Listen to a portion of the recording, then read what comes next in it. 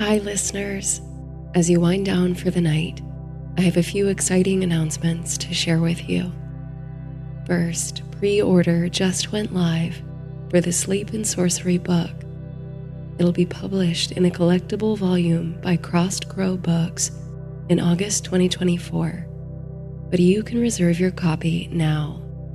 It features many of your favorite stories, plus exclusive writings and a suite of rituals and exercises to enrich your resting and waking life.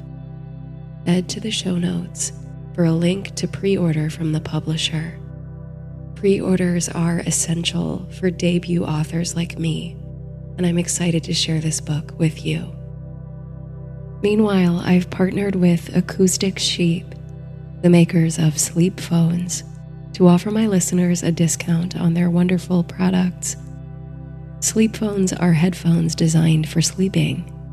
They're ultra-thin speakers in a comfortable headband, so you can sleep comfortably while listening to podcasts or audiobooks or music without worrying about your earbuds falling out or bulky over-ear headphones getting in the way.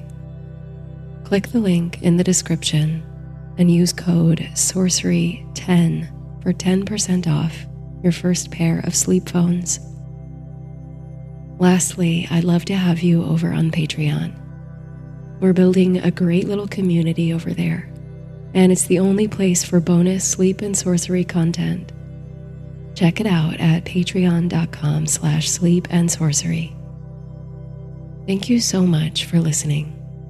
We'll begin tonight's story after a brief message from our sponsors.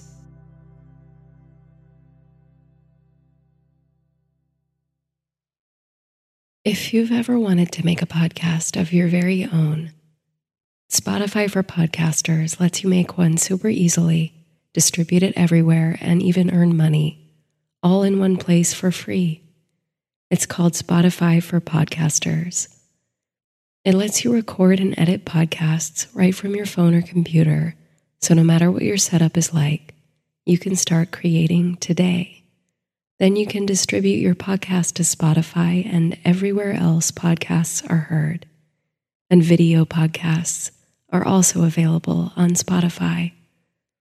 With Spotify for Podcasters, you can earn money in a variety of ways, including ads and subscriptions. And best of all, it's totally free with no catch. I use Spotify for Podcasters for every podcast I produce, and it's helped me launch and sustain a community. I highly recommend you give it a try. Download the Spotify for Podcasters app or go to spotify.com/podcasters to get started.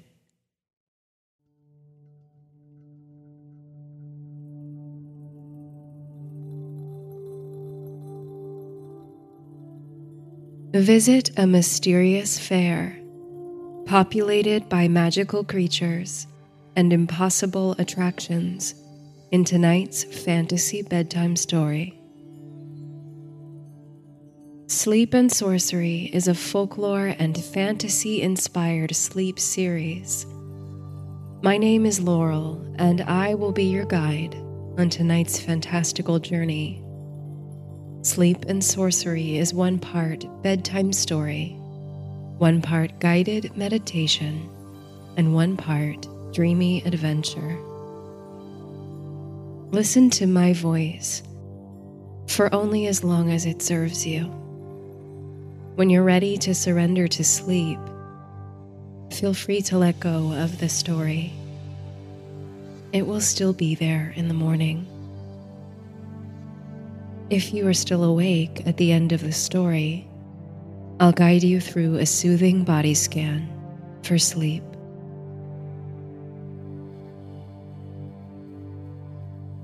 In our story tonight, you board a night bus to a distant destination.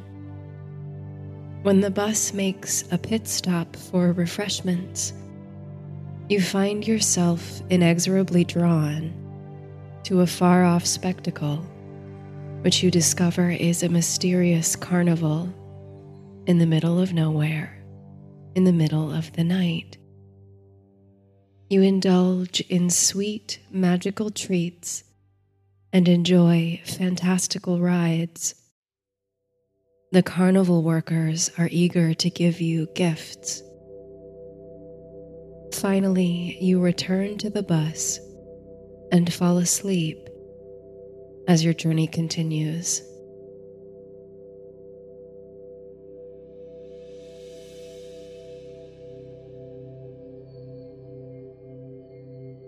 Any time that is betwixt and between, or transitional, is the fairies' favorite time.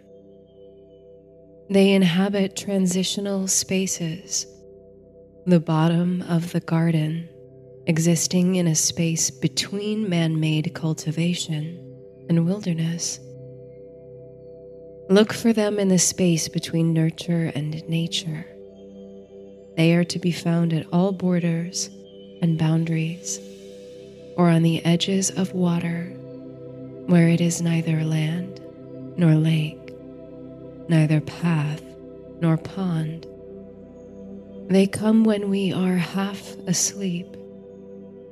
They come at moments when we least expect them, when our rational mind balances with the fluid irrational. Brian Froud.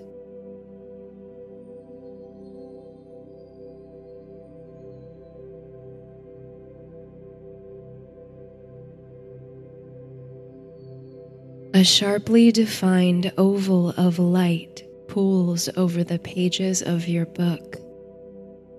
As the bus rattles over a patch of uneven road, you struggle to focus your eyes, which, in your dreariness, have read the same sentence over and over a few dozen times. Perhaps now is the time to give up on reading, you think. You'd hoped to bite off a sizable chunk of this substantial novel on the trip, but it seems sleep has come for you earlier than expected. The sparkling lights of the city of Albany are well behind you on the interstate, and the bus barrels now over the Mohawk River into the mountainous hinterlands of upstate New York. You haven't spent much time in this part of the United States, but as you move further north, away from New York City, and toward dense forests and sprawling lakes, something in the energy of your surroundings shifts. Perhaps the darkness of night lends a little extra mystery to the atmosphere. But there's something about this part of the country that feels wild and ancient, as though the vibrations of the land are on a different wavelength. You close your book and reach up to click the light above your seat off. Only a few lights, 3 or 4, are still on at seats around you. But there aren't many passengers anyway, a dozen maybe. The rest of the bus, and now your seat, is dark and quiet. You recline your seat somewhat. There's no one in front of or behind you. And you stretch your legs forward, leaning your head against your plush neck pillow.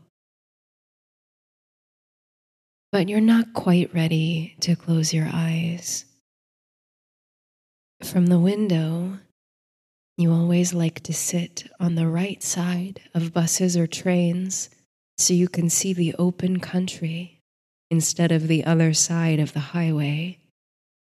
You can make out the silhouettes of tall conifers, what might be Douglas firs or white pines. You might be able to tell in the light of day.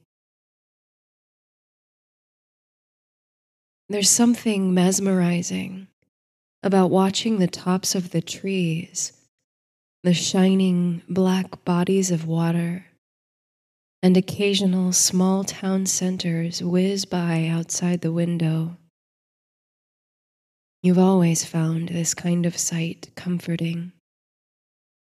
It reminds you of childhood, cross-country road trips with family, counting windmills or cows in pastures, or red cars on the road. The travel bug bit you late last week. You were at odds with the mundane routines of your life, craving a change of scenery, even for a little while. You've always liked the idea of visiting Quebec, and with heat wave after heat wave arriving this summer, you're anxious to escape somewhere milder. So you packed a few belongings, found a cozy-looking rental in Montreal, and booked the overnight bus north. You're not sure what you'll do once you get there, besides enjoy the green spaces and historic neighborhoods. But you've decided that it's just what you need, a last-minute adventure with no itinerary, no guidebook. The bus's movement is smooth and swift. Outside the window, you can make out fewer and fewer features of the landscape as the area grows dimmer and sparser. You allow your eyelids to sag, then fall closed.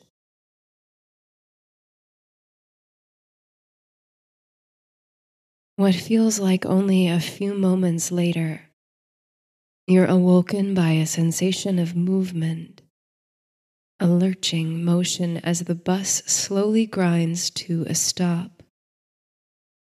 You flutter open your eyes to see not inky darkness, but artificial yellowish light through the window. It takes a few moments to remember where you are, where you're headed.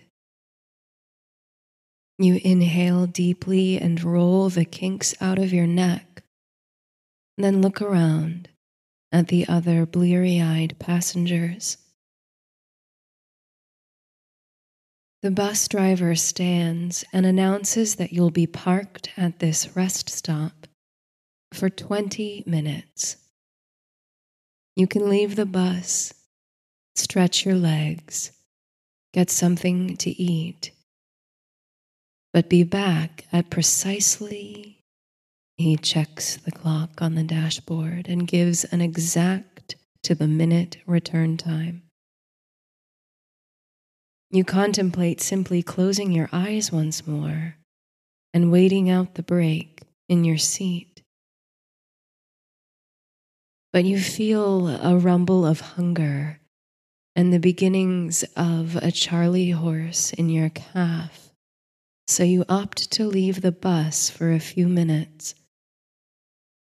It's nearly midnight, and you've been asleep on the bus for a few hours rather than a few moments. You try to get your bearings in space, but the name of the rest stop tells you little about your location. According to the GPS on your phone, you're somewhere outside of Saratoga Springs. The pin on the map is in the middle of a largely vacant swath of upstate New York. This rest stop and a squiggle of highway are the only landmarks in the empty green of the image. The nearest town looks to be Fort Edward, a good ways away. The vacuity in the map is reflected in your surroundings. Beyond the pale wash of fluorescent light, the landscape is shrouded in murky darkness. Every few seconds, the swell of headlights on the highway floods the scene with momentary illumination, then passes. You are just about to turn into the all-night convenience store to purchase a snack and something to drink, when a faint glimmer off in the Cimmerian darkness catches your attention.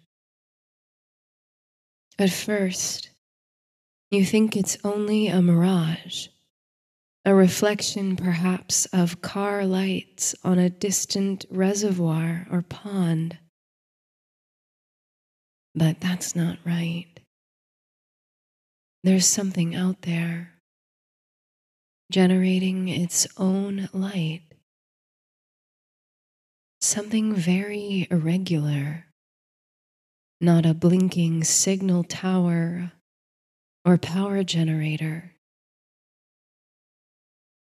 It's nothing, you think, even as your mind invents strange and fantastical explanations for the light. You've always had an active, wild imagination. Oh, but it's not nothing. Before your eyes, which are fixed on whatever it is, the light is shifting and growing, expanding or extruding, until it's not just one single light source, but a network of them, shimmering like gold glitter in the dark of the night. Can anyone else see this? You wonder. The lights, some of them static and some moving in curious patterns, have grown to a large constellation out there. And you think you hear, is it your imagination again, or do you really hear it? A faint spiral of calliope music issuing forth on the night breeze. Before you even realize what you're doing, you're walking away from the rest stop, away from the bus, toward the spinning network of lights, like a moth to flame. It's as though an invisible string draws you inexorably forward, one that's wrapped around your heart.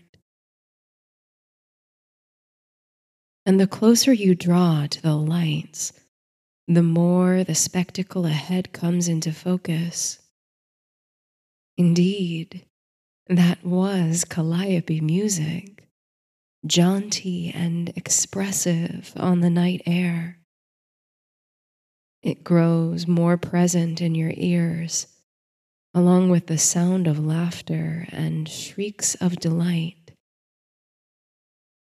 A bevy of scents fill your nostrils, something rich and animal, but also the scent of 1,000 delicacies.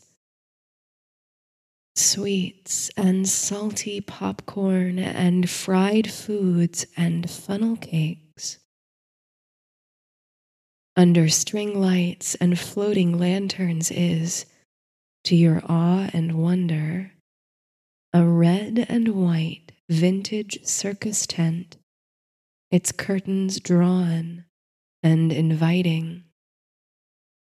And beyond it, impossible that you couldn't see it before, but there it is, a brilliantly illuminated Ferris wheel.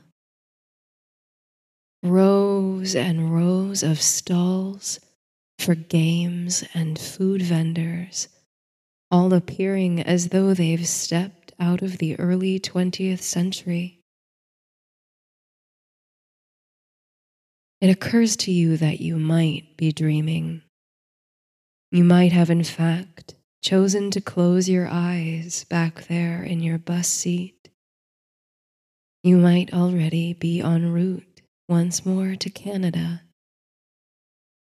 For surely, only steps away from the rest stop, you would have seen the attractions of a carnival more sharply. They couldn't have shifted into being before your eyes. And what would such a thing be doing out here, in the middle of the night, in the middle of nowhere? But the sounds and smells and sights are so infinitely clear now, so textured, bright, and alive with authenticity that it can't be a dream. It must be real. There's a bunting-covered archway that marks the threshold of the strange carnival, and you hesitate to step through it, drawn as you are to the mystery of it all. First, you look at your phone. It's just now midnight. Then you turn back and look at the bus and the rest stop. Rather than a few dozen steps away, it seems miles and miles off, as though the distance has stretched through time. It feels a world and a half away. Only 16 minutes until the bus departs to tackle the stretch of highway still ahead. Perhaps you should go back. But something swells deep within you, growing with a breath that carries the scent of carnival fare. Something wild and adventurous. Whatever lies beyond the archway, the curious mirage in the sticks of New York, might be just the thrill, the escape you've been so desperately craving. Feeling light as a balloon, and letting all thought of the road fall away as you turn your head from the rest stop, you step beneath the bunting and into the carnival grounds. At once, the sensory experience heightens. The smells are more enticing, the lights are more colorful, and the sounds are more musical. A rush of childlike giddiness comes over you. You feel small and silly, frivolous like a child with a pocket full of quarters and an insatiable sweet tooth. All around you is sugary, sweet, and overwhelming. You hardly know where or how to begin. Eyes wide, reflecting the floating paper lanterns. Wonderful how they seem to hang and bounce on the air, as if held there by magic. You wonder what the trick to it is. You stroll through a line of wood stalls at which people of all ages stand, cheer, and play games. All these people, you think, in the middle of nowhere, in the middle of the night. All these children out of bed. What a strange phenomenon. One of the games catches your eye for its bright, vibrant colors.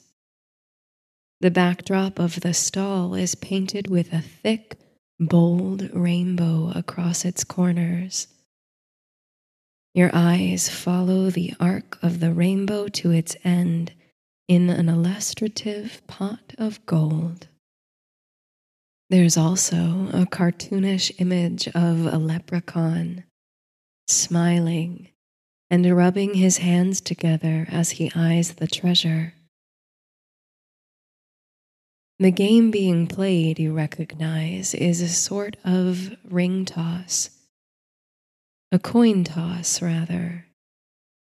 The participants, 3 children of varying ages, are attempting to throw comically large gold coins into their designated pots, each pinned to the back of the stall and painted with a $sign.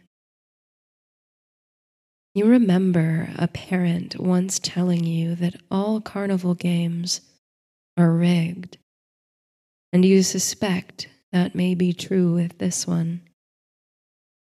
The children are laughing and shouting, and each misses every toss they make. You glance at the game operator. Like the cartoon leprechaun in the backdrop, he's dressed up in green and gold with a funny top hat and a shamrock at his lapel.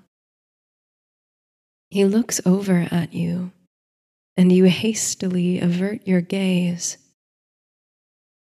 When you look back, he's still smirking in your direction. Beneath his hat, you think you see, how curious, that his ears come to a subtle point. He winks at you and, to your surprise, tosses you a coin. A souvenir, he calls out. It's about the size of a quarter and looks to be of real gold.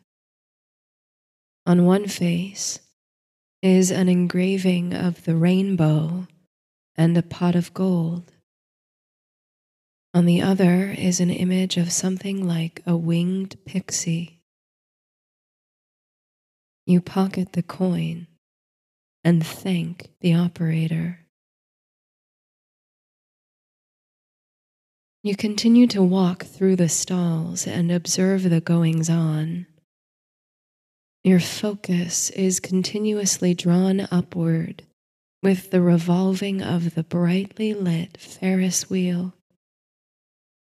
Incandescent and pluming from the center of the wheel, its lights blaze in rippling patterns. Once you stand directly beneath it, you're amazed at how monumentally tall it is. The highest point seems to disappear into clouds and stars. You're certain now that you should have seen such a thing from the highway. This carnival is much more than meets the eye. The rumbling of hunger is still present, so you approach a food stand. There's a short line, only a couple of people ahead of you, and they come away carrying armfuls of popcorn and corn dogs. A freckled young woman with a bright purple pixie haircut asks for your order, and, feeling a craving for sweets, you cautiously point to a few menu items with enticing names.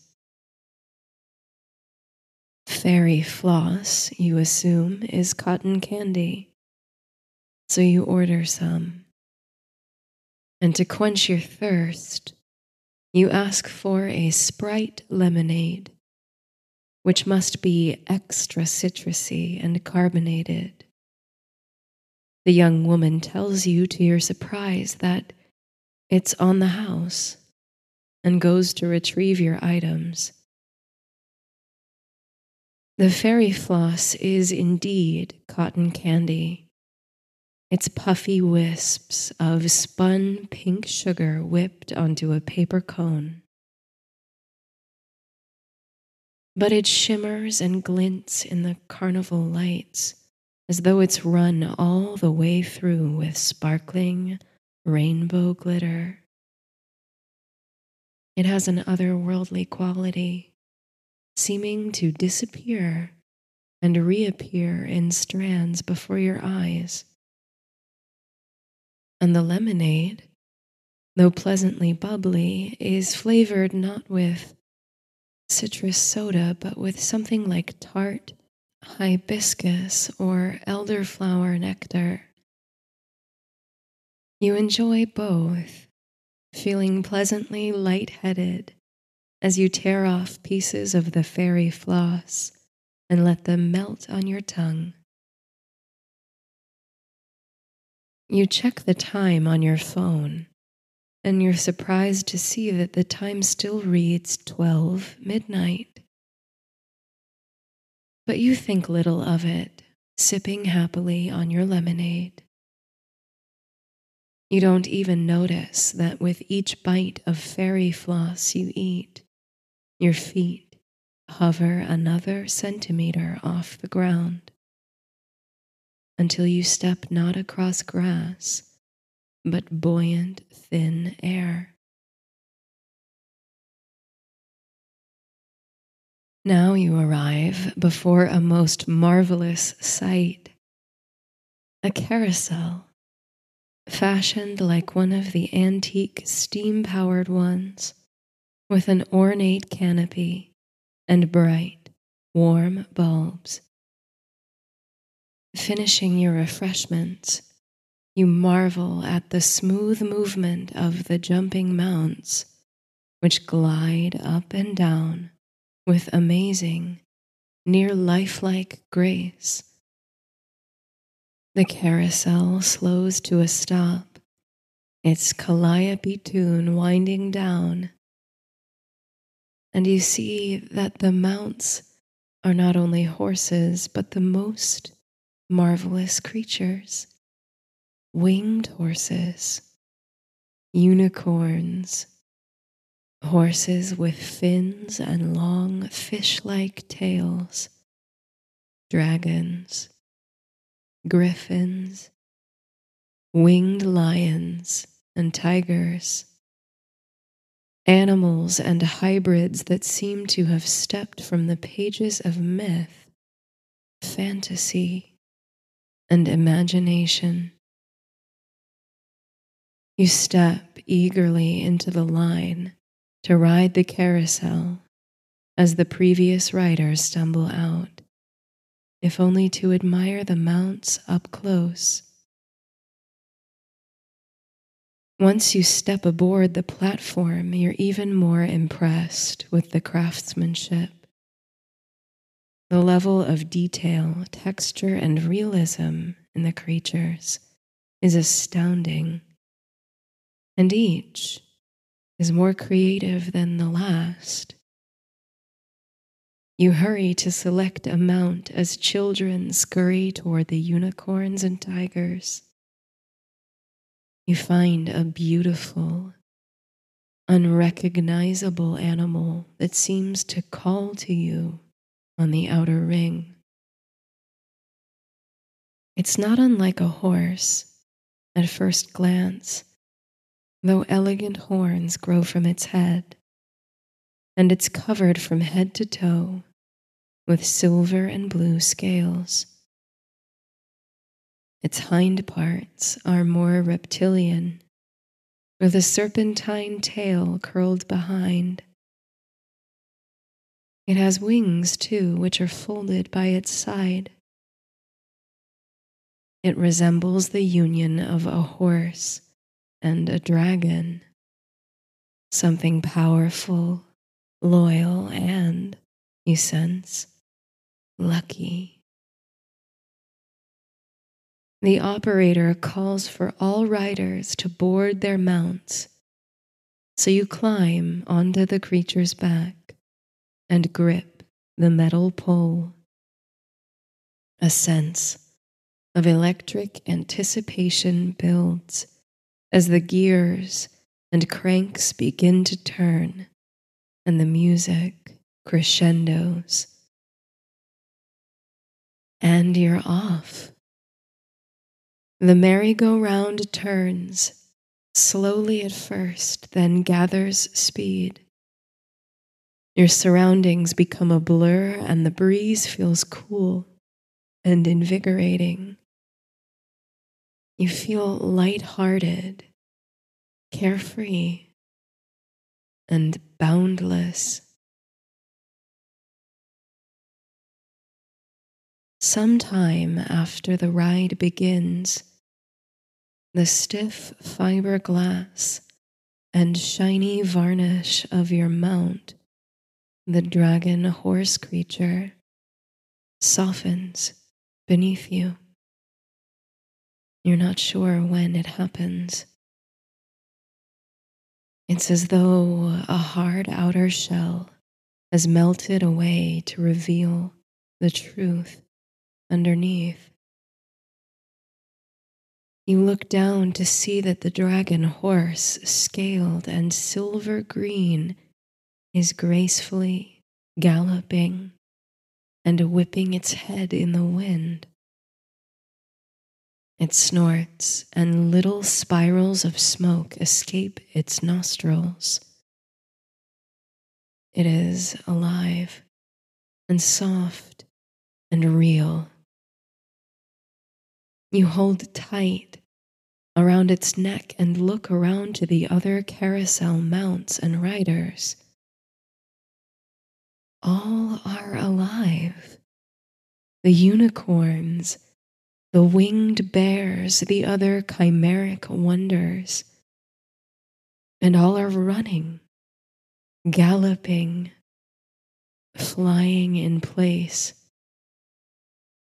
Your dragon horse unfurls its silver wings and soars, treading the air in line with its fellows on the carousel platform. Laughter, music, whinnies and roars spin round the axis of the carousel. It's exhilarating, unlike anything you've ever experienced, and yet you feel no fear, only an innate sense of trust in your steed.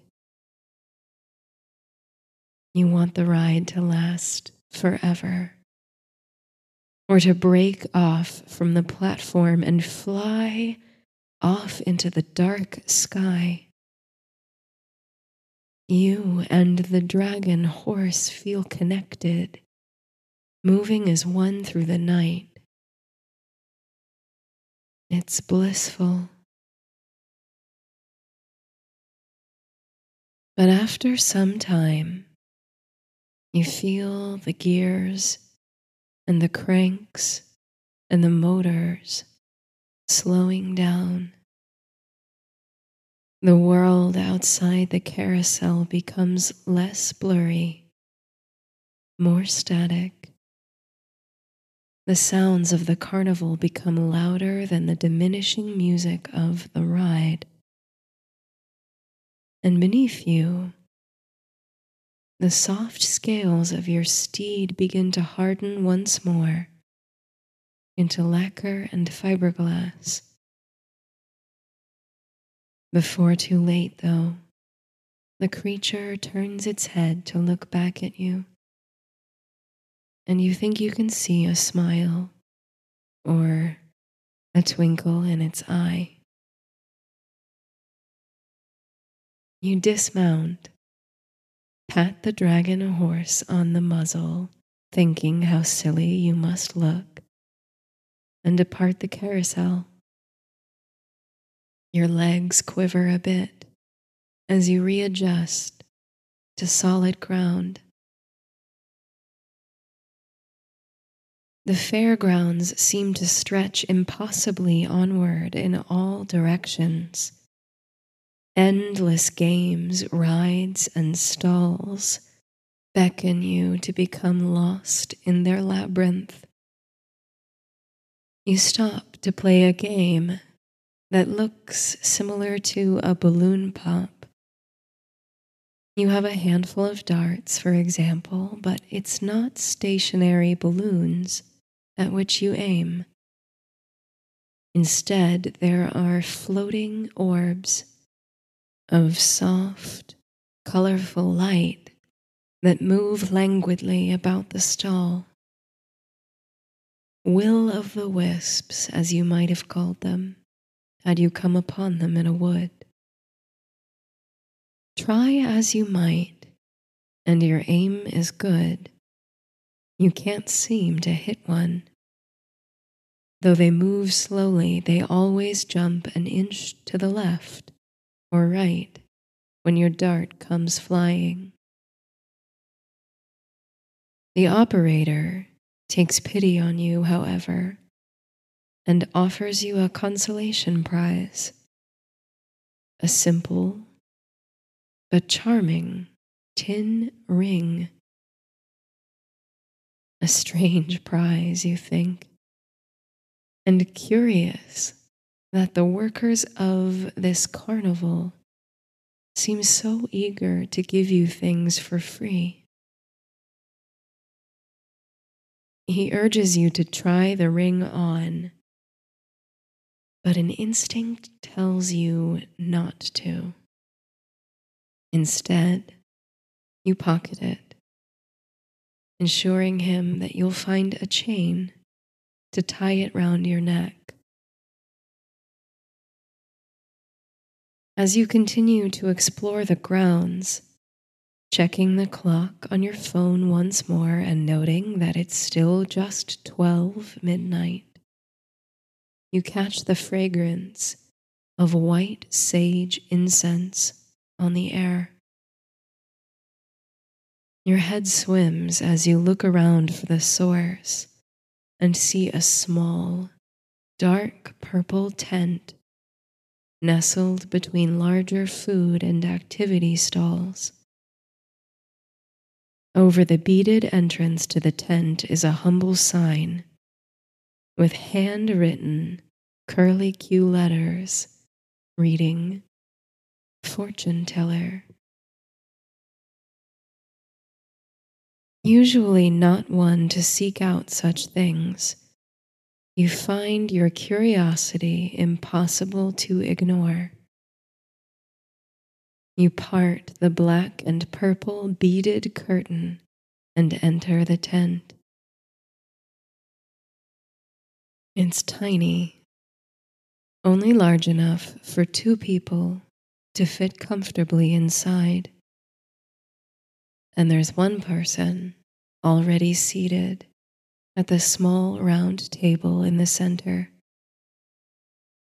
An embroidered black drape hangs over the edges of the table, and on the drape sit a crystal ball, a deck of oracle cards, and a burning candle. The seated person, presumably the fortune teller, wears a sheer, dark veil over their head.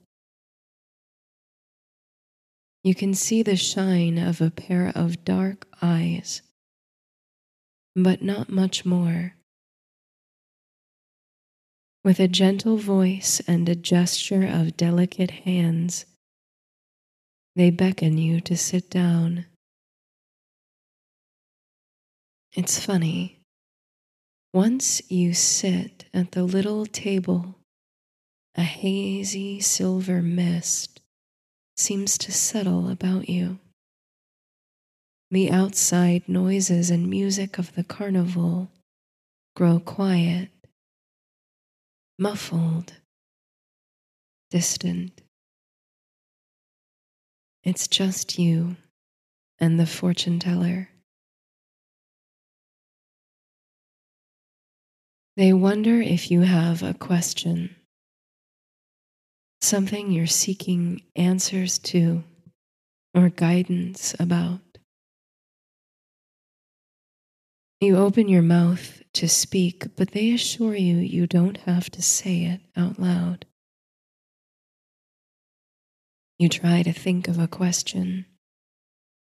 In truth, you have many about the direction of your life, about your choices, about your relationships, about risks you want to take, about things you want to change. It's hard to find just one simple question. So you take your time until the right question emerges. Not the ultimate question, but the right question for right now on this leg of your journey. When you're ready, you look into the fortune teller's veiled eyes and nod. They reach for the oracle deck, shuffle it casually, and reveal the top card. It's a vague and abstract, but nonetheless appealing image.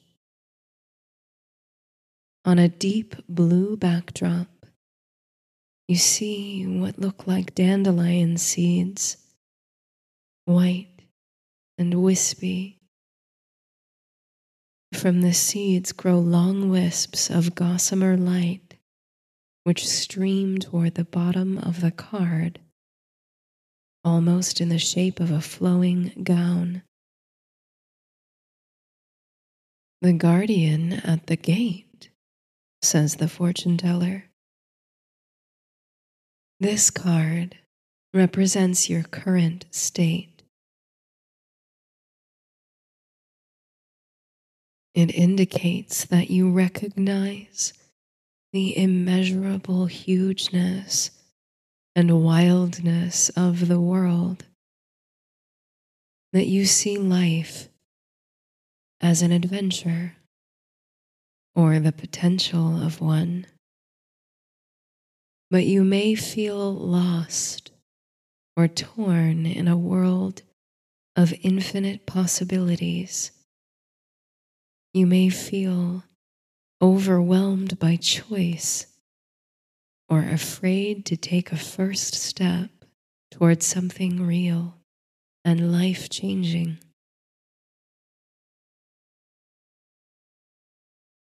They turn the next card over. The image on the card is of a bluish fairy, hunched over and covering their face, though from between slender fingers, one green eye peers out at the looker, inquisitive. The fairy's hair is dark and wild, frazzled. Pointed ears and what might be horns or tree branches stick out from the tufts of it. This is the obstacle, the fortune teller explains. This card can represent sudden, unexpected change, the breakdown of routines and structure, the loss of one's footing.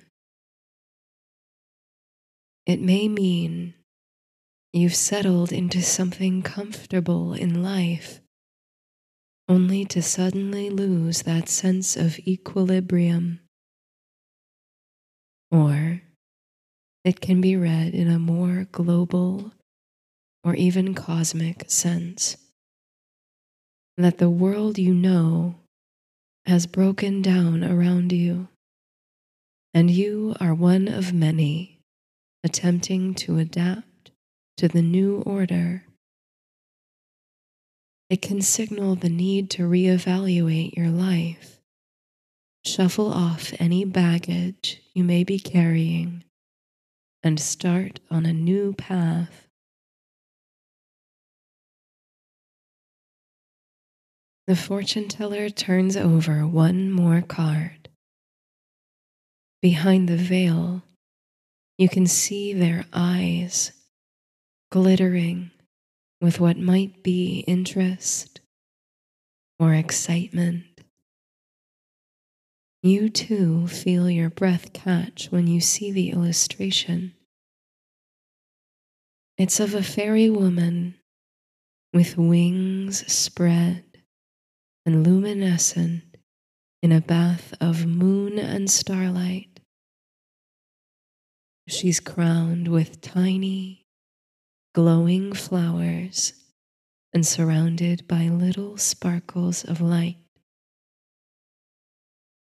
Above her open right hand floats a gleaming orb. On her face is a serene, peaceful expression. Her gown is luminous and delicate as gossamer. You look between this card and the first one, the guardian at the gate, and recognize that the sweeping gown shapes reflect one another almost perfectly.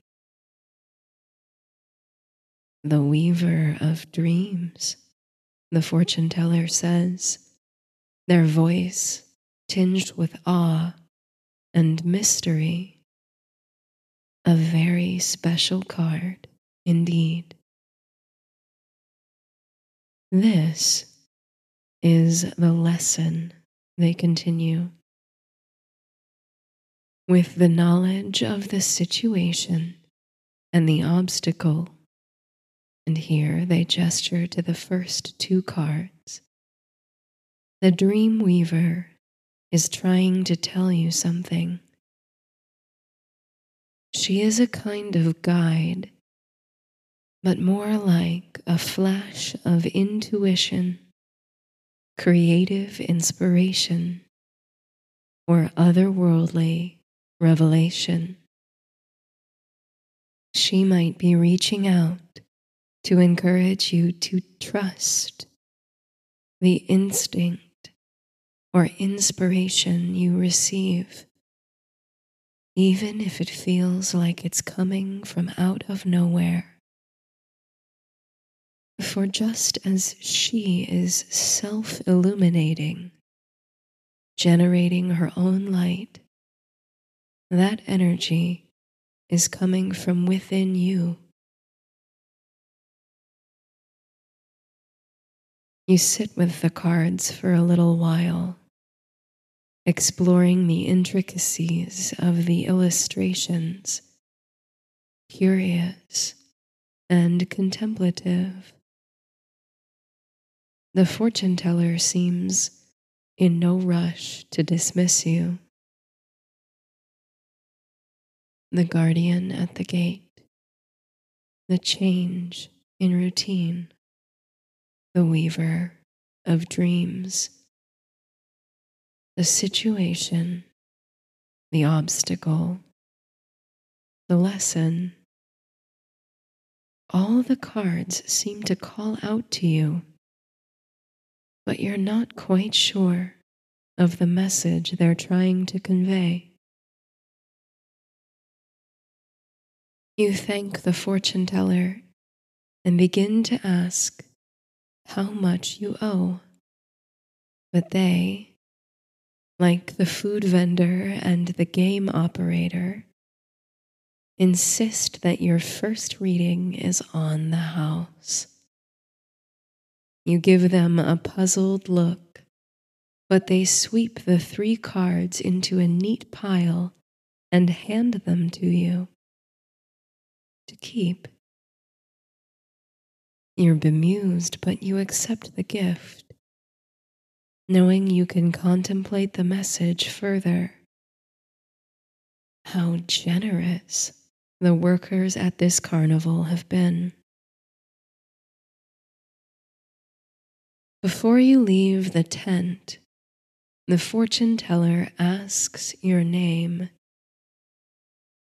You turn and you're about to open your mouth to speak when you see that she's lifted her veil. There are the dark, heavily lidded eyes, along with delicate, childlike features and a sly grin that gives you pause. Something deep within whispers to you, an instinct or a flash of intuition whispers that you should not give the fortune teller your name.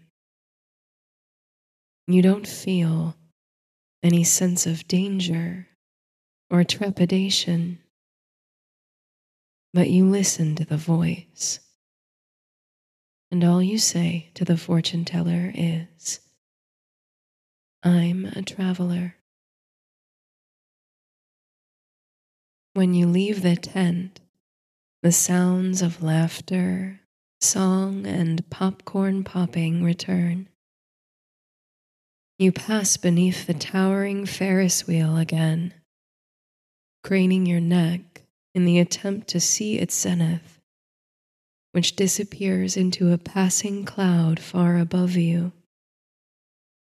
Your pocket is heavy with your gifts, the coin, the ring, the cards. Though there's still much to see, experience, and explore on the fairgrounds, you begin to feel like it's time to go. You can't explain it, but somehow you understand that you should leave soon, or you might become lost in this place. You check the time again. Still, it's only just turned midnight.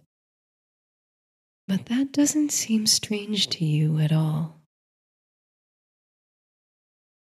You breeze past the food stalls, games, and rides. You're walking through a row you think you've been through already. But there are attractions now that you don't recognize from before. Perhaps they set up or changed over while you were having your fortune told. Never mind. A laughing, blindfolded child attempts to pin the tail on a cartoon dragon. A sparkling haze gathers at the corners of your eyes as you move toward the exit. You can see the archway and its bunting from here, but as you walk, it doesn't seem to get any closer. You overhear a man calling for folks to gather round. He stands before the open flaps of the circus tent on a decorative platform, ushering attendees inside for a marvelous presentation. As you pass, he looks directly at you, pleading for audiences to go and see the fantastical attraction before it's too late. You consider heeding his call to go inside and witness whatever wonders lie within. But no, you've already decided to make your way out. You continue toward the exit, ignoring the calls of ride operators, food vendors, and game attendants hawking their wares and attractions in your direction.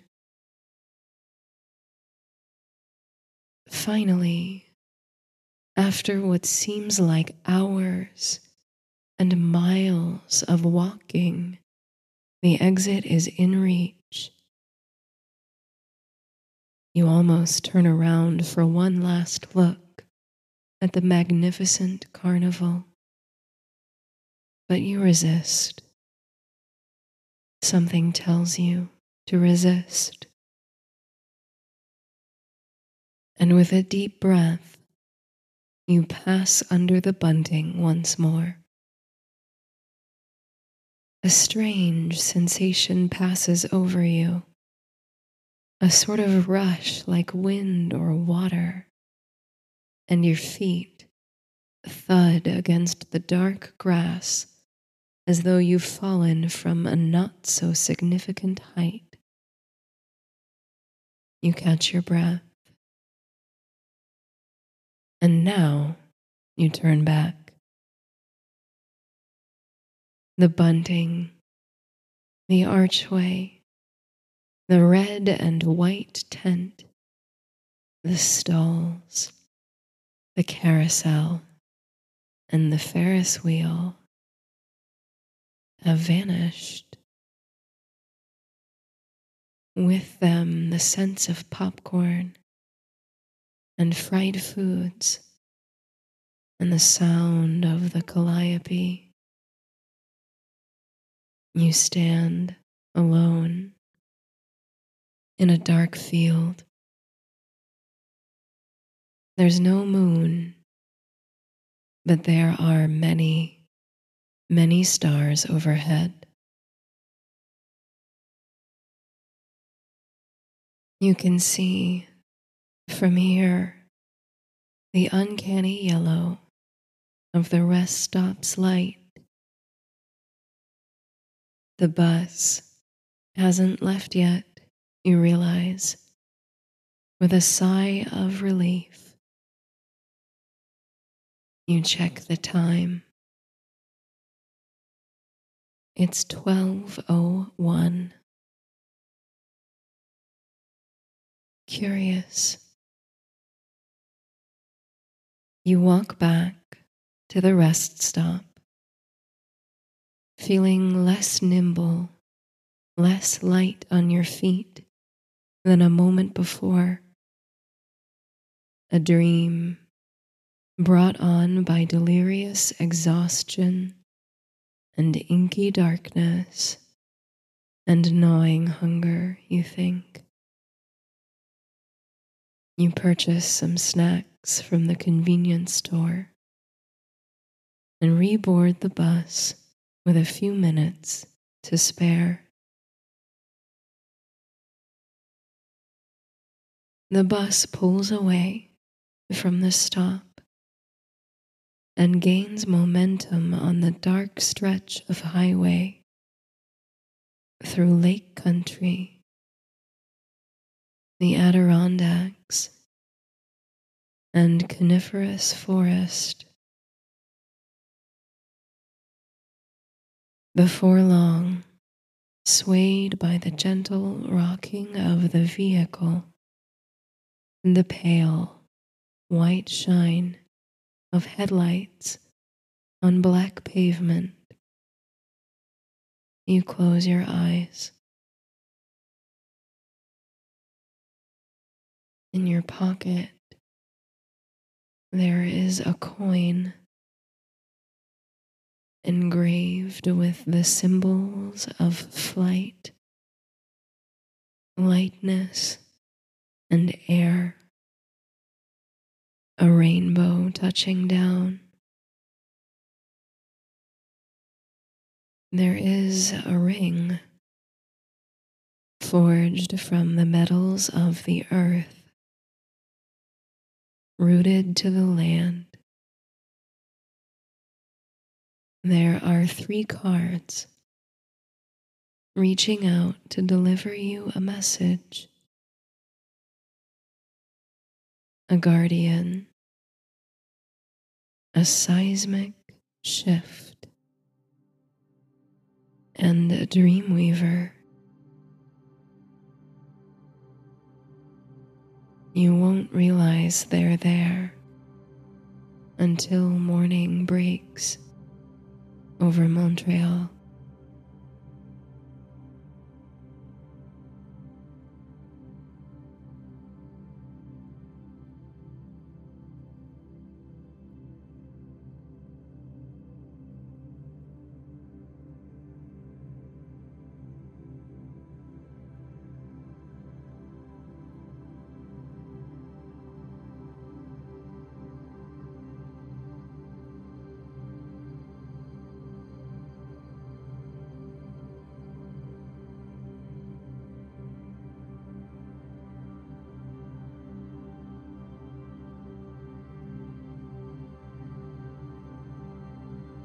Soften and breathe and be still.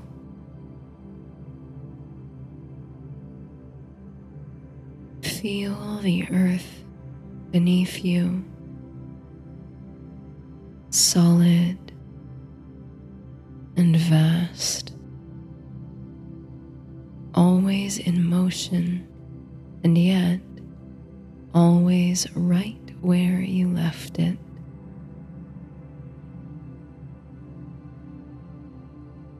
There's nowhere else you need to be right now, but here, preparing to sleep.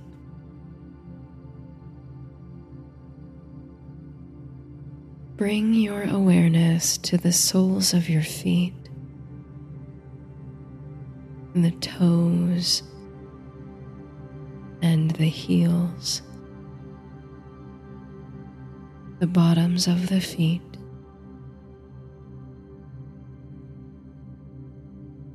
Release any tension and soften the bottoms of the feet. Let go and ground yourself. Feel rooted, connected to the earth, and balanced in space.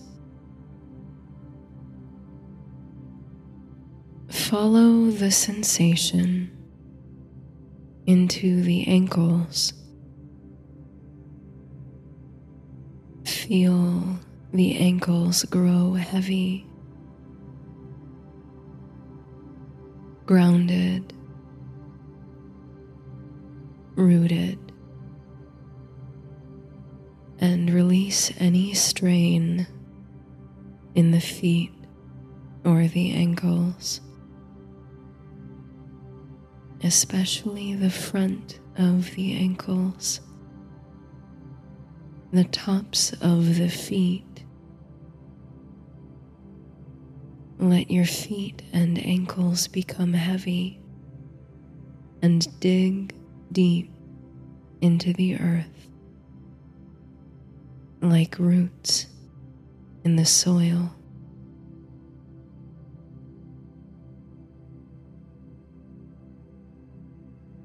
Now move awareness to your calves. Let them become heavy, rooted,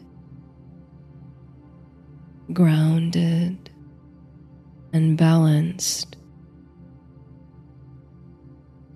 Feel where the calves or shins touch your sleep surface and let them sink slowly and softly.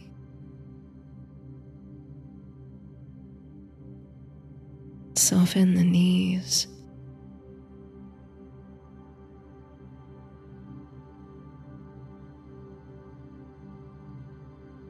Let the joints loosen and relax. And the thighs soften, sink into the sleep surface, grounded, surrender. The hips and the sacrum melt, become heavy, grounded through your roots, seeking balance and connection with the earth beneath you.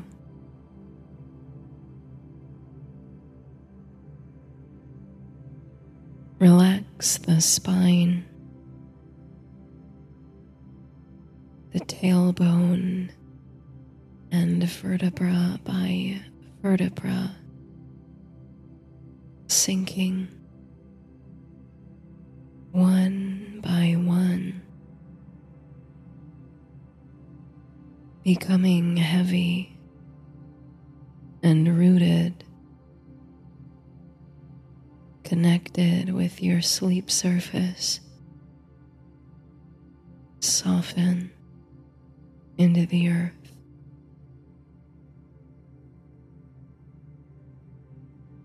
Relax the shoulders and the neck,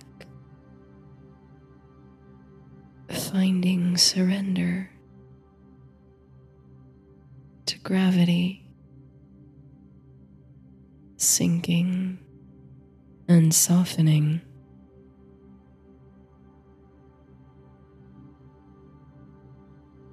Let the upper arms become heavy, languid and soft, sinking into your sleep surface. Soften the elbows. Let the joints be loose and easy. Relax the forearms and the wrists. Soften the wrists. Find ease and heaviness. Soften the palms of the hands, the backs of the hands, and all the fingers.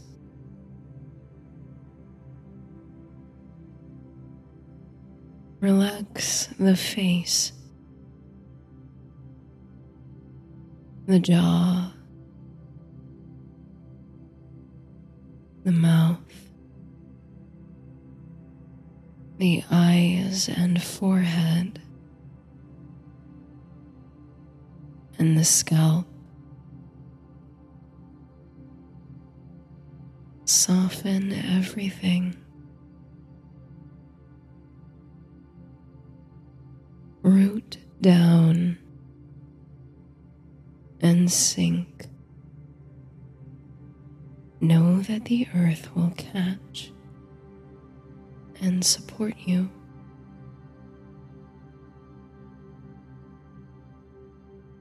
Feel the whole body heavy against the earth, rooted and grounded, cradled. Be still and soft. Now is the time for stillness. In the morning, fairy dust, flight, and adventure. For now, rest, roots, and ease.